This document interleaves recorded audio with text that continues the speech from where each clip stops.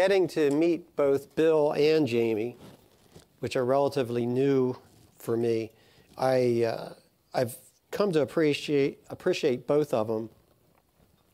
And I'm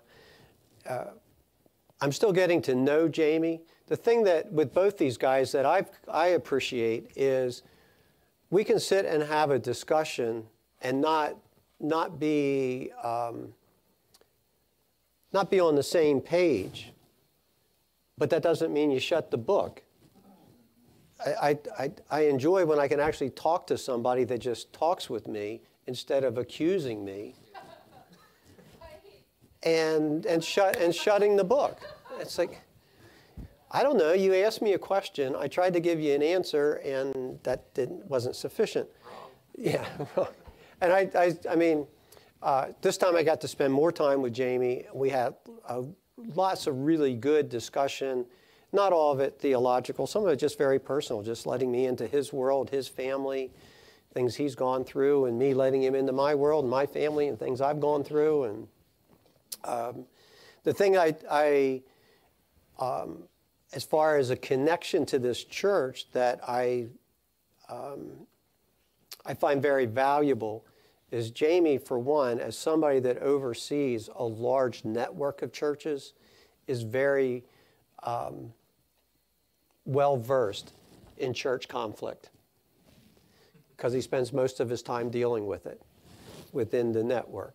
So I just appreciate somebody that you can pull from that has been there, that has worked through it, that has the experience, and that sometimes can look at you and go, yeah, you'll be all right. You'll come through this one. You know, and the other thing I find valuable is, like I find valuable with Harold, is here's somebody who their own sphere is really large. So you get a much broader picture of what's going on the planet than what you're going to get if you talk to me. So it gives me a resource to pull from myself because they're seeing what's happening in other countries. They're seeing what the kingdom is, where it's advancing, what's going on. We sometimes get so pulled into, well, Greenwood, Delaware is the world. You know, and you know, every now and then somebody needs to push the eject button and set our butt someplace else on another part of the planet where you're going, this isn't Kansas, is it? So it's good. I did enjoy both morning and evening. It was fun to do a Sunday evening service. I know that throws another event into our week, but that was fun. And you know, an evening service generally like that is always going to be different than what we do on Sunday morning. So anyway, thank you. I'm glad we had a good turnout, and that was good, and appreciate that. So I want to jump back into where I was at, I don't even know, weeks ago. But actually, in looking at my notes for today, coming up on Christmas, kind of like with Jim's song, I think this is actually dovetails into Christmas pretty good, what I'm going to talk about today. But I want to first go back and just refresh us a little bit. When we left off, I was in John chapter 8. And there were several discourses that were happening. John chapter 8, verses 38 through 44, Jesus gets into this whole discussion with the Jews that were there, and they're claiming that Abraham's our father. And he said, if Abraham was your father, you would recognize me. And they have a back and forth. And finally, they get fed up with him, and they're like, well, at least we're not illegitimate. And so they throw that piece out on the table. Jesus then ups the ante, and he starts to introduce something into the conversation that he has not introduced into the gospel thus far. And that was in verse 44 when he said, you are the offspring of your father, the devil. You serve your father very well, passionately carrying out his desires. He's a murderer right from the start, and he never stood with the one who is the true prince. For he's full of nothing but lies. Lying is his native tongue. He is the master of deception and father of lies. And I just kind of left something for you to think about at the end of that teaching that day, which is, I just find this interesting, where in 44, Jesus says, he, the devil, never stood with the one who is the true prince. And just how does that fit into some of our theology? And then we went down to 846, and Jesus finally looks at him and says, can you name one sin that I've committed? Then if I'm telling you only the truth, why don't you believe me? And then in John 9:39, and Jesus said, I have come to judge those who think they see and make them blind. And for those who are blind, I come to make them see. And that was where we kind of left off. But what Jesus brings into the discussion, you're of your father, the devil. And, if we grew up with Dante's Inferno being the scripture that we used to establish our view of the devil, of hell, of the various things, Jesus starts to take us in a direction, and John, through his whole narrative, is taking us in a direction where he starts to introduce this whole concept of the adversary. And of course, when I said Dante's Inferno is the scripture, I was being facetious. It's not scripture. It is a fairy tale. Yeah. Yeah. So John's taken us through, why has Jesus come to the earth? What's the importance of him being the Son of Man? The Word became flesh. The Word dwelled among us. Why was that important? Well, it was important because God's coming and identifying with our humanity at the fullest level of our humanity. Coming as we come, growing as we grow, and living as we live. God is coming, it's the Word becoming flesh. And the other piece that we start to see in this narrative as John brings it about is we now move from Jesus going from place to place, doing this miracle, that miracle, another miracle. We see all the power things that Jesus is doing, and now all of a sudden there's this confrontation that comes, and Jesus now is starting to become the villain of the story. And for the Jews, they have now decided that even though they accuse him of being of having a demon, of being, possessed by the devil, they themselves are actually the ones that are the devil. They are the accuser. And their accusations are either distorted or false altogether. And so that's where we start to see this. There's this. When we talk about the spirit of this world and we talk about the Spirit of God, the difference between the two is the Spirit of God is always going to move in truth. The spirit of the world is always going to move in a lie or at least a distortion of truth. And that's the conflict. And now all of a sudden we're watching this start to happen. Jesus is now the one that's the center stage of the lie. One, the distorted thing, you're illegitimate. So we disqualify you right off the bat because of that. Secondly, then to do the things you're doing, then you only do that because you have a demon. You do it by the power of Beelzebub.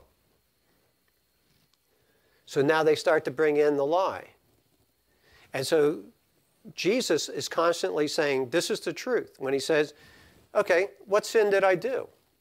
Well, they didn't answer the question because, one, he hadn't done any.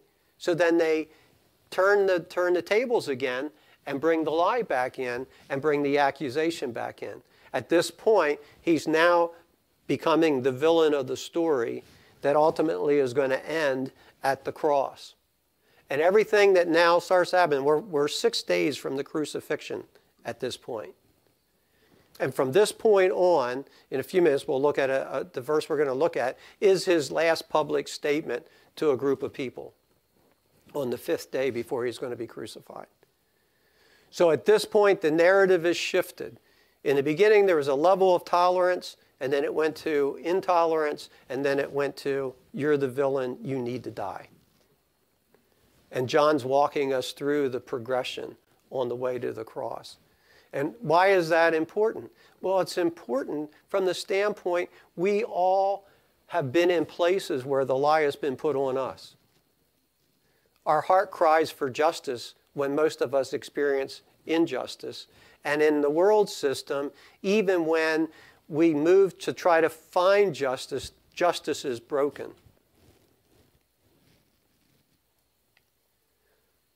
We still live in systems where ultimately I'm appealing for justice and I finally get my day in court. And one of the things that I often heard when I was in court a lot, when I worked for the state, is there were judges that we wanted to go before, and there were judges that we never wanted to go before. Now, in our case, what we were doing, it wasn't criminal, it was condemnation things. So we had judges that really didn't like the highway department. And if you looked at the track record of how many times we won in their court, it was obvious. And the judge oftentimes made no bones about that.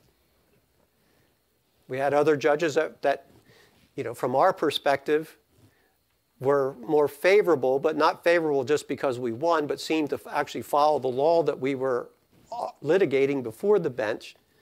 They actually followed that instead of following more their opinion. In our country, we say we have one of the best justice systems in the world, and possibly we might, or I would say we're still at the top. But that's not justice for all, even though we say it in our Constitution. There's a lot of things that come into play, and there's a lot of people that experience injustice when they're appealing for justice. Jesus steps into our humanity and takes that on and becomes the villain, suffering the injustice of the accusation, the injustice of what we would call a kangaroo court. We'll talk about that later, but just, he was convicted. And let me back up. I totally, last week, one of the bombs that Jamie dropped was when he talked about why they all had swords. Anybody remember that piece? Because Jesus was not going to be crucified as a martyr. He was going to be crucified as a criminal. And he counted heads and made sure they had enough swords to break the law, the Roman law.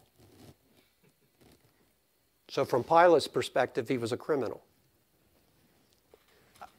That was brand new to me. I did go check that out. That is legit. Jamie didn't make that up on the spot. It's legit. But I'm just like, oh my goodness. That was like one of those little nuggets. I'm like, dang. I'm like 67 years old. Nobody ever told me that. I've been all these years trying to figure out why Peter had a sword. Thanks, Jamie. kind of set my head right. It was like that. So Jesus now, we're moving into this place where he starts to bring forth the adversary. And let me just back up to a previous note for a minute. Make sure I get it right.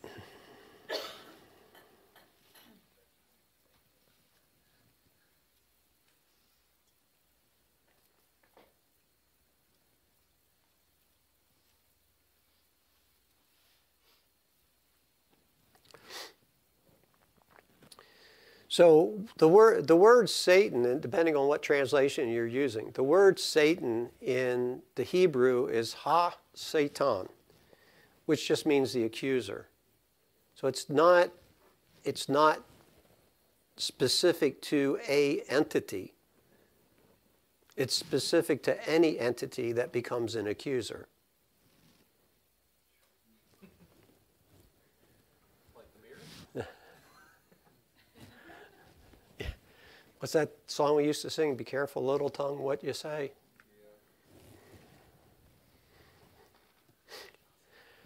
So,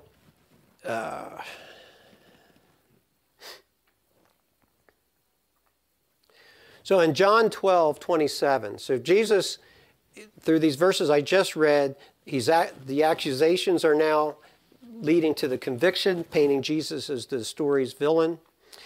They're accusing Satan of being ha-Satan, and they're showing that they're actually the accuser's characteristics. They're the ones that are actually the Satan in the story. And then we come to this amazing group of verses, John 12, starting with verse 27. Jesus speaking, "Even though I am torn within, my soul is in turmoil. I will not ask the Father to rescue me from this hour of trial, for I have come to fulfill my purpose, to offer myself to God. So, Father, bring glory to your name." Then suddenly a booming voice was heard from the sky. "I have glorified my name, and I will glorify it again." And the audible voice of God startled the crowd standing nearby. Some thought it was only thunder, yet others said, "An angel just spoke to him." Then Jesus told them, "The voice you heard was not for my benefit, but for yours, to help you believe. From this moment on, everything in this world is about to change, for the ruler of this dark world will be overthrown. And I will do this when I am lifted up off the ground, and when I draw the hearts of people to gather them to me." I mean, this is such an amazing thing, because many of us preachers tell the story of Jesus in the garden and, the moment of temptation and God, can you take this cup from me? But here, Jesus says very clearly, I'm taking the cup. This cup is the very reason I came.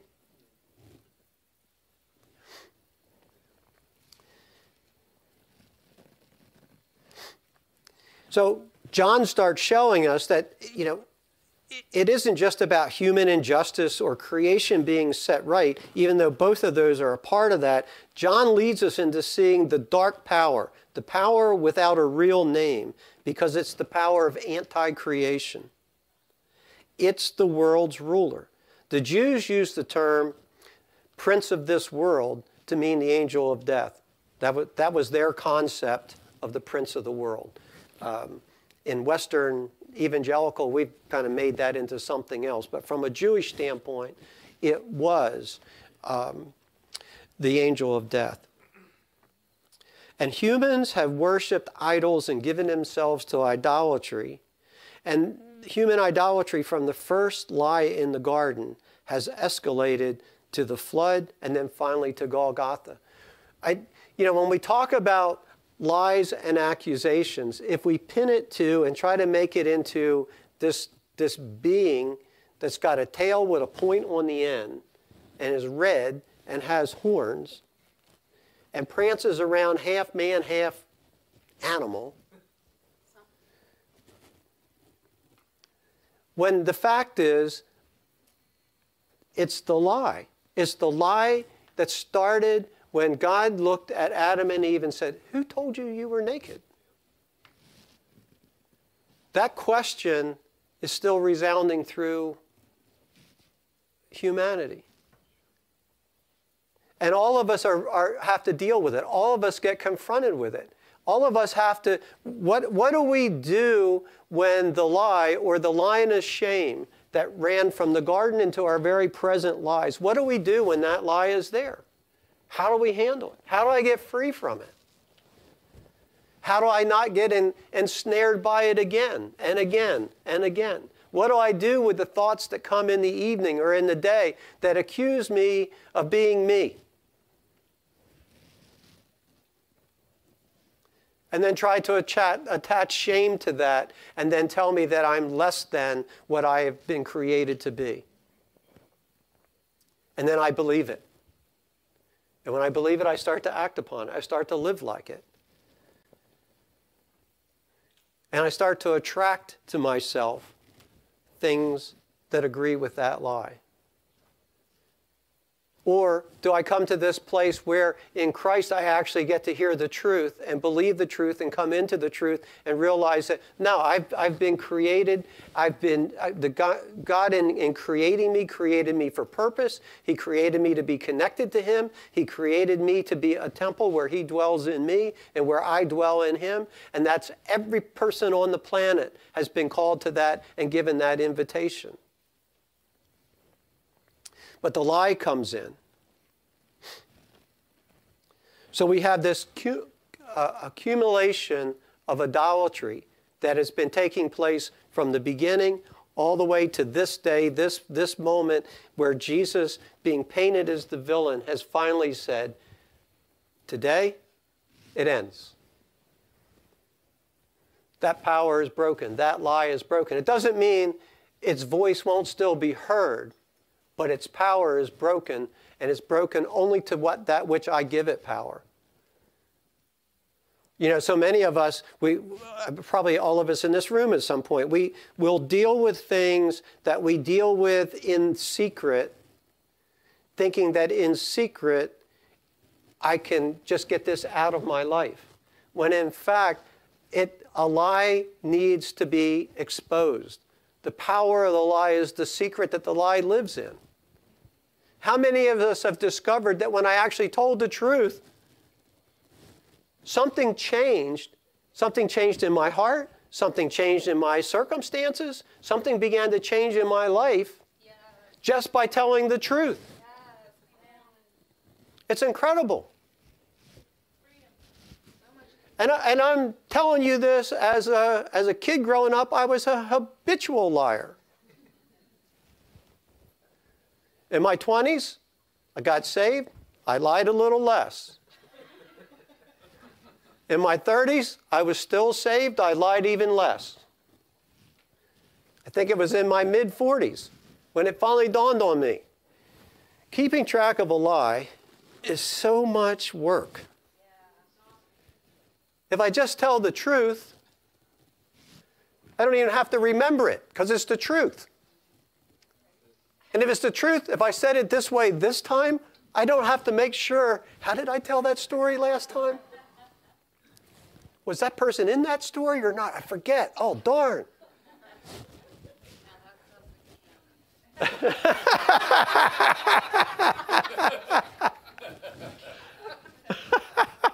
If I just tell the truth, the story is the same because it's the truth. And shame has no place to accumulate in the truth. The truth sets you free. But in our idolatry, we build these systems where, we are creating gods that work for us and gods that we work for. And those gods do not bring us into our fullness of who we're supposed to be because they're figments that we've created. I heard this yesterday. It was such a good quote. What was it?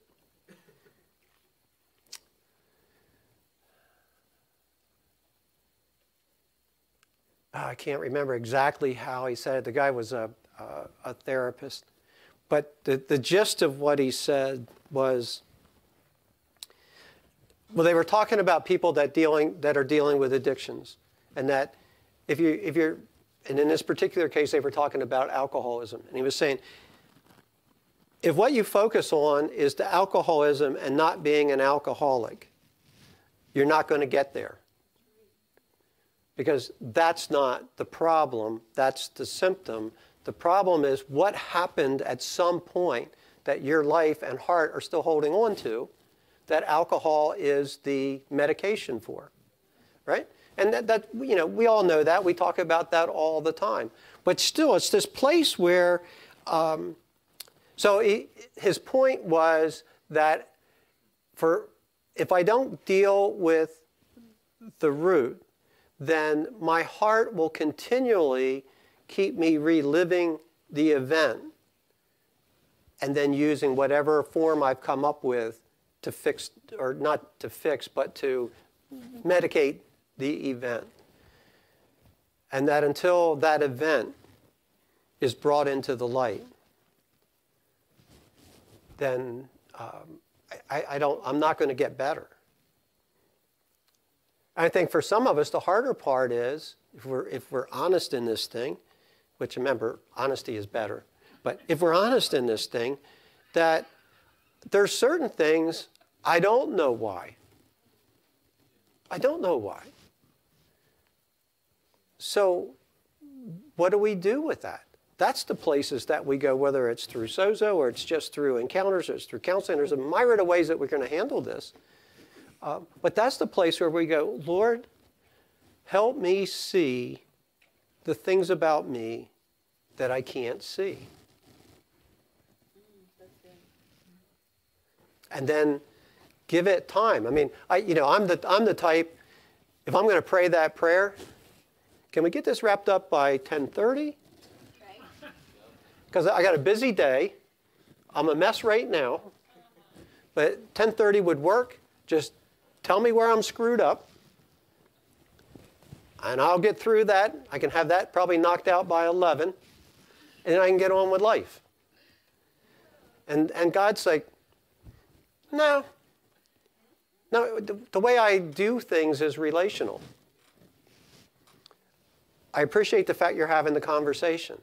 I appreciate the fact that you've asked the question. I do have an answer. But in those places where Jesus said, I have more to say to you, but you can't take it. Yeah. There's those places where we ask the right question, and God's like, yeah, I got stuff to say to you, but you can't take it. Or as Jack Nicholson said, you can't handle the truth. Because somehow in my relationship with God, I have to be, I'm growing, I'm maturing, and I'm not able to hold all the truth that God has to tell me about me. I can't handle it yet. But as I grow, I can handle more, and I can handle more, and I can handle more. So again, it's just this place where we're talking about the prince of this world, the lie that we all live. I think I said the last time I was up, nobody on the planet knows what it's like to live outside of the realm of grace. Grace is functioning on the planet right now, whether you're a believer or not. Because God's presence is covering the whole earth. And where his presence is, his grace is. I may not see it. I may not appreciate it. I may not want it. I may cuss it. But it's still there, and it's still impacting me. And it's a benefit to me whether I can see it or not. Right?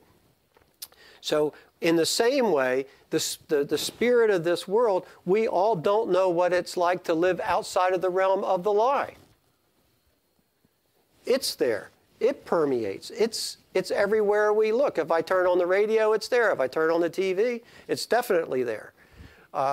If I pick up print, if I talk to somebody, we all don't know what it's like to live outside of a place where I'm totally free from having to deal with the lie. As a believer, we now have Holy Spirit, and Holy Spirit's job is, in the course of something, to put his arm around us and go, that right there, you need to leave that alone. And then we have to choose. We can go, no, I think I can handle it. All right. I think it'd be better for you. You just leave it alone. No, I'm good. Okay. And then next week, how in the world did I get in a mess like that? Holy Spirit's going, well, I made a suggestion last week, but you didn't seem to think I knew what I was talking about. So you get judged by your words. If you want it, you get it. So we live in this, where the prince of this world is the culmination of a collective idolatry that even captivated the Jews, the ones given the role of imaging the true Yahweh. The dark force, the accuser, the Satan, the shadowy one who brings death itself, stands behind injustice and the wickedness in the world. So in this story that's unfolding, this story of judgment, the dark power will be identified and dealt with. But at the moment, it has twisted the storyline, making Jesus into the villain and crucifying him. So much so that in the courtyard, they all start yelling, "Crucify him, crucify him." These were the same ones that some of them were the same ones that had said, "Hosanna to the King." So one day he's the king, a couple days later, crucify him. It's the way the system works. And I'm absolutely convinced at this point that in this particular time in human history, at least in the United States, it's not globally, the spirit of this world is global, but I think the United States, we are turning this into an absolute art form of self-destruction. Yeah. If we're going to destroy each other, we're going to do it in American fashion with Yankee know-how. It's amazing to me. Just watch words that get used. And it's not a Republican or Democrat thing. It's a people thing.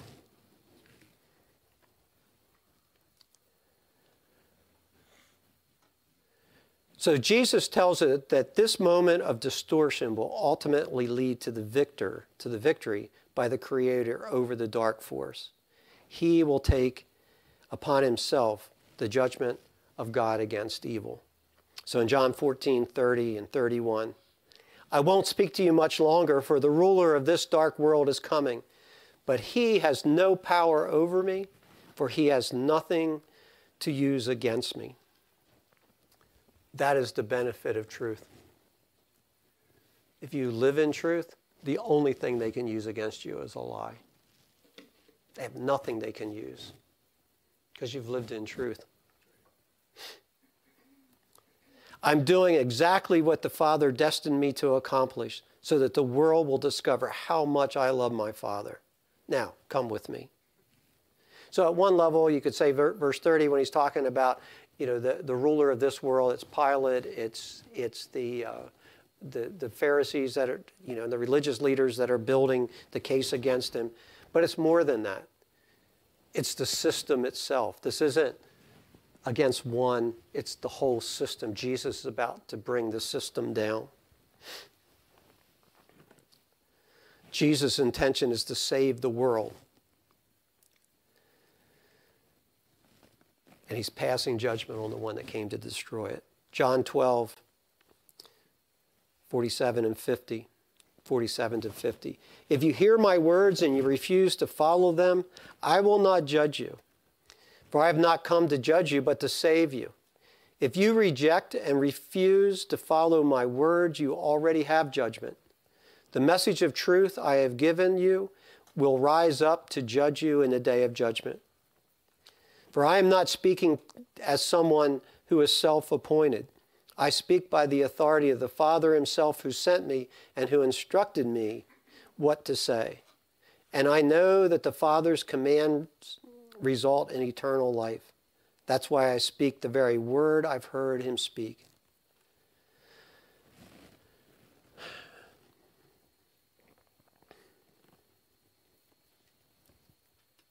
So the situation that I'm faced with is, do I actually see?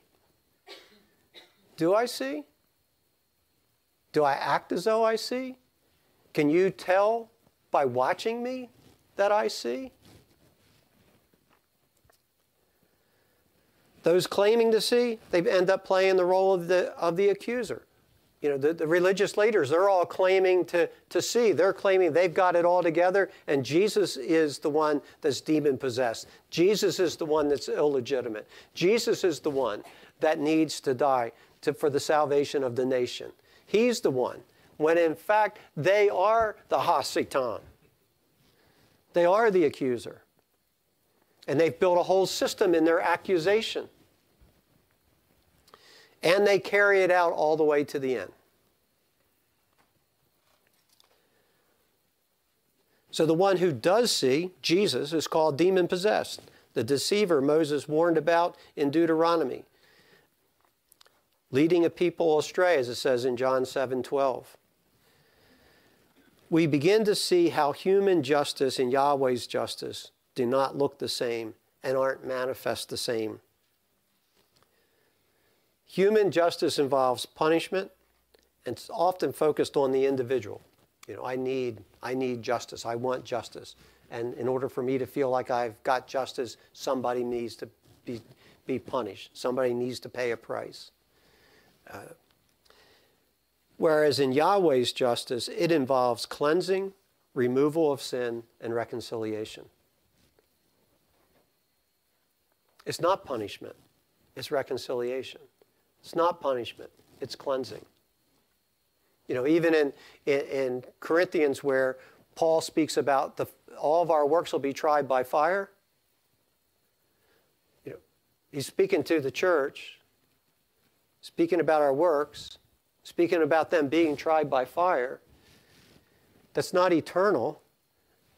It's a purifying. Why do I go through the fire? It purifies. So the dross is gone, and what's left is the pure metal. The fire is not my enemy. It's, in a sense, it's my rescuer, because God is the fire. He is the fire that comes. He is the one. So all my works are going to be tried. All your works are going to be tried. But that's not that we live in fear that somehow, oh my goodness, I can't even sleep at night because I don't know, I might only live 10 more years and then it's the fire. One, the fire is active now. And two, where the fire is, God is. He's not away. Good grief. You throw the Jewish boys in the furnace. Yeah. He was there. Yeah. God's ability to cleanse, yes, the blood dealt with sin. The cleansing deals with my response to that. What do I do with the freedom I've been given? How do I live? Do I just hold on to unforgiveness because I need that sense of justice? I'm just going to hold on, or do I forgive? Do I practice reconciliation, or do I practice something else? Yahweh's justice is based on restoring all of creation so that all the nations will come and worship. Revelation 21, we'll close with this. Yeah, even on time. Revelation 21. Might add a few more verses. Only kidding. And I saw no temple in the city, for its temple is the Lord God Almighty and the Lamb. And the city has no need of sun or moon to shine on it. And the glory of God gives it light, and its lamp is the Lamb. It's amazing. The lamp is the Lamb. By its light, by what light? The light of the Lamb. By its light will the nations walk, and the kings of the earth will bring their glory into it. And its gates will never be shut by day, and there will be no night there. They will bring into it the glory and the honor of the nations. But nothing unclean will enter into it, nor anyone who does what is detestable or false, but only those whose name is written in the Lamb's book of life. And let me jump because I didn't put the full verse there.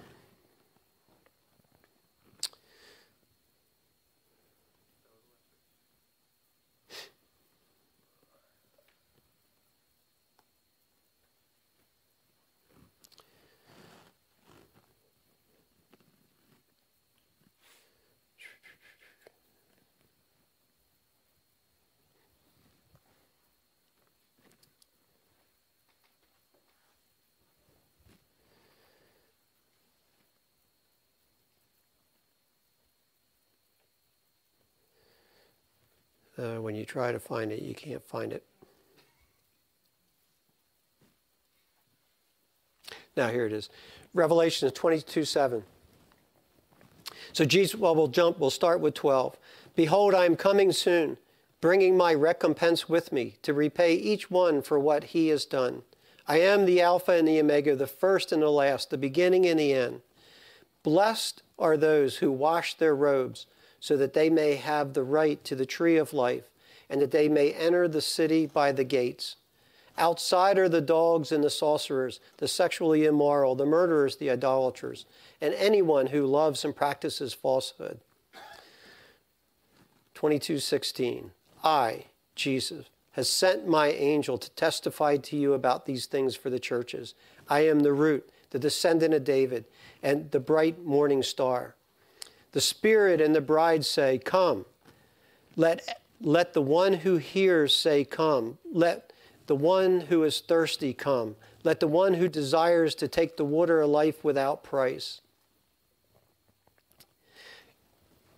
This picture that John is painting here is the New Jerusalem, the city. The gates are open. Christ is the light. Outside, first, the nations are bringing the glory and honor into the city. So they're still nations. And then it says, outside the gates, which the gates are open, but outside the gates are this group of people that are still not righteous, are still not cleansed. But this to me is so powerful, and I think it's where we are even today in 17. The Spirit and the bride say, come. Come to who? Come to those who are outside. Come in. The invitation is to come. But as long as you're outside, as long as you hold on to your uncleanness, you can't come. But the Spirit and the bride is calling out, come, come. And when I was just meditating just on this scripture, it filled me with like this sense of joy, a sense of hope, and I don't know, I don't even know what other word to put to it. It shifted something, and I'm like, the whole point of evangelism, the whole point that we've been, I don't know if Jamie brought this up or not, but so many of us in Western culture, especially in evangelical church, we've divided things between, the us and them. Jamie did say that. There's us and there's them. When the word of the scripture is that the word goes out, come. Yeah. There's no division. Right. There's no us and them. The word is simple. Come. Yeah. Okay, you're caught in sexual immorality. I'm not here to judge that. I'm here to say, come. Come. And the scripture that I read earlier where it says, Jesus said, I didn't come to judge you, but these words are going to judge you. He doesn't need to physically judge me. The words that he spoke and are still being spoken and are still resonating, those words are what's going to judge me because my soul is designed to hear those words. We call it a conscience. I don't need an external judge when my soul responds to something and you go, I shouldn't have done that. Where did that come from? I'm pretty sure it wasn't the flannel graph.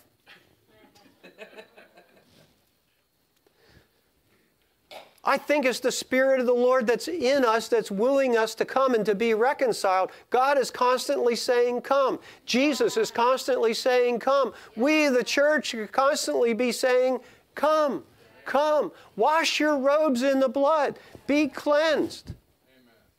Come. I don't even know how long, Scripture does not tell us how long this scene goes. My view, it goes until there's nobody left to come. They've all came. You can kind of go with that wherever you want. But it doesn't tell us where it ends. But there's this place where God is constantly saying, come. And it changes how I view things. And even kind of with what I wrote to the staff at the ER, when I can start to see every individual I meet, that they are on a journey to being reconciled with God. I don't know where you are in your journey. I don't know what it's going to take for you to be reconciled to Him. I don't know how long it's going to take. I don't know any of that, and I don't need to know any of that. But what I need to know and what I need to live out with every person I'm looking at and interacting with is you are on a journey into the heart of your Creator. And right now, I'm having a connection with you on your journey. And all I'm being asked to do is say, come, just come. Put away the barriers, the gates are open. The only barrier is the stuff they're holding on to. The only barrier is the whatever it is that's keeping them. But the gates are open, and the voice from the city is come. And my voice should be come. Yeah. And anytime my voice is a voice of hindrance instead of a voice of welcoming, I don't know. I think I have to say, Jesus, what do you have to say about that? Now again, I'm not talking, there's love has boundaries. There's a lot of things that go into this. I'm just trying to paint the bigger picture. Yeah. But that doesn't change the big picture. And then I have to come in with each individual situation I'm in. And God, what are you doing? Jesus, in this situation, I only want to do what I see you doing. I only want to say what I hear you saying. I'm well able to do something different. But I want to only do what I see you doing and say what I hear you saying.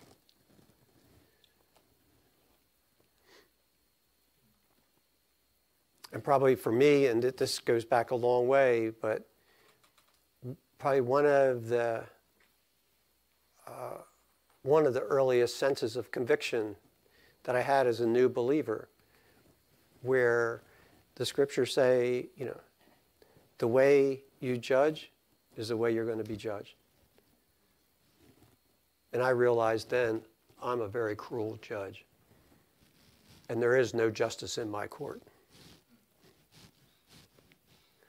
It ain't there. There's self-satisfaction, but not justice. And as a young believer, having that revelation, I didn't know what in the world to do with it, except I just felt bad. I've lived the rest of my life trying to clean up the court.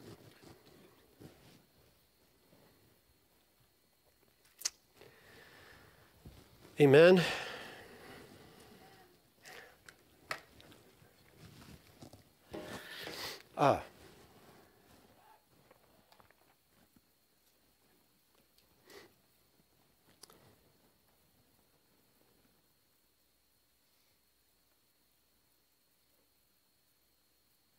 We haven't even begun to see the full weight of what Jesus did. And listening to some of the older hymns, just this week they've been popping up on the radio, I realized some of those hymns, we're actually singing some good theology. We're not practicing it, but we're singing it. We don't put faith to it, but we sang it. About how much he does love, how much he does reconcile, how much he is for the world. And even as we come into this Christmas season, oh my goodness. The opening statement at his birth was, joy to the world.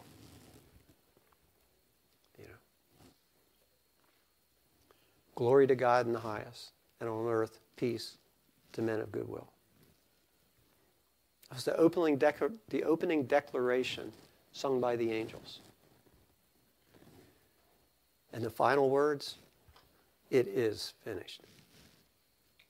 It is finished. And to coin, or not to coin, but to use N.T. Wright's words, and that's the day the revolution began. And it's still going on. And we are winning. I hate to use the word win, because in our culture, winning is adversarial. We are being reconciled. And he's reconciling more and more and more. And even at those that we deem hopeless, he is not deemed hopeless. He is reconciling. And he knows where their heart is. He knows how to speak to their heart. He knows how to pull their heart to himself.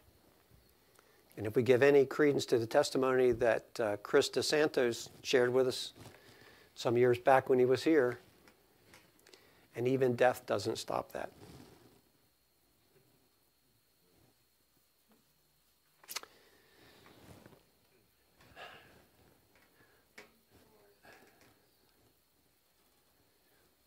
Lord, let your Spirit wash and fill our hearts with such a place of humility that we can see our own frailty and also not need to hold on to our own rightness. Jesus, let us just see you and be you. And in those places where we're vilified, may we love. In those places where we're persecuted, may we love. Lord, may we just be the people of the way who know how to love and to do it well. Holy Spirit, work that into us. It doesn't come natural to us. But you've said you're making us and have made us a new creation. And it is natural to that new creation. So help us, Lord. Help us to see. Help us to see us and not be afraid.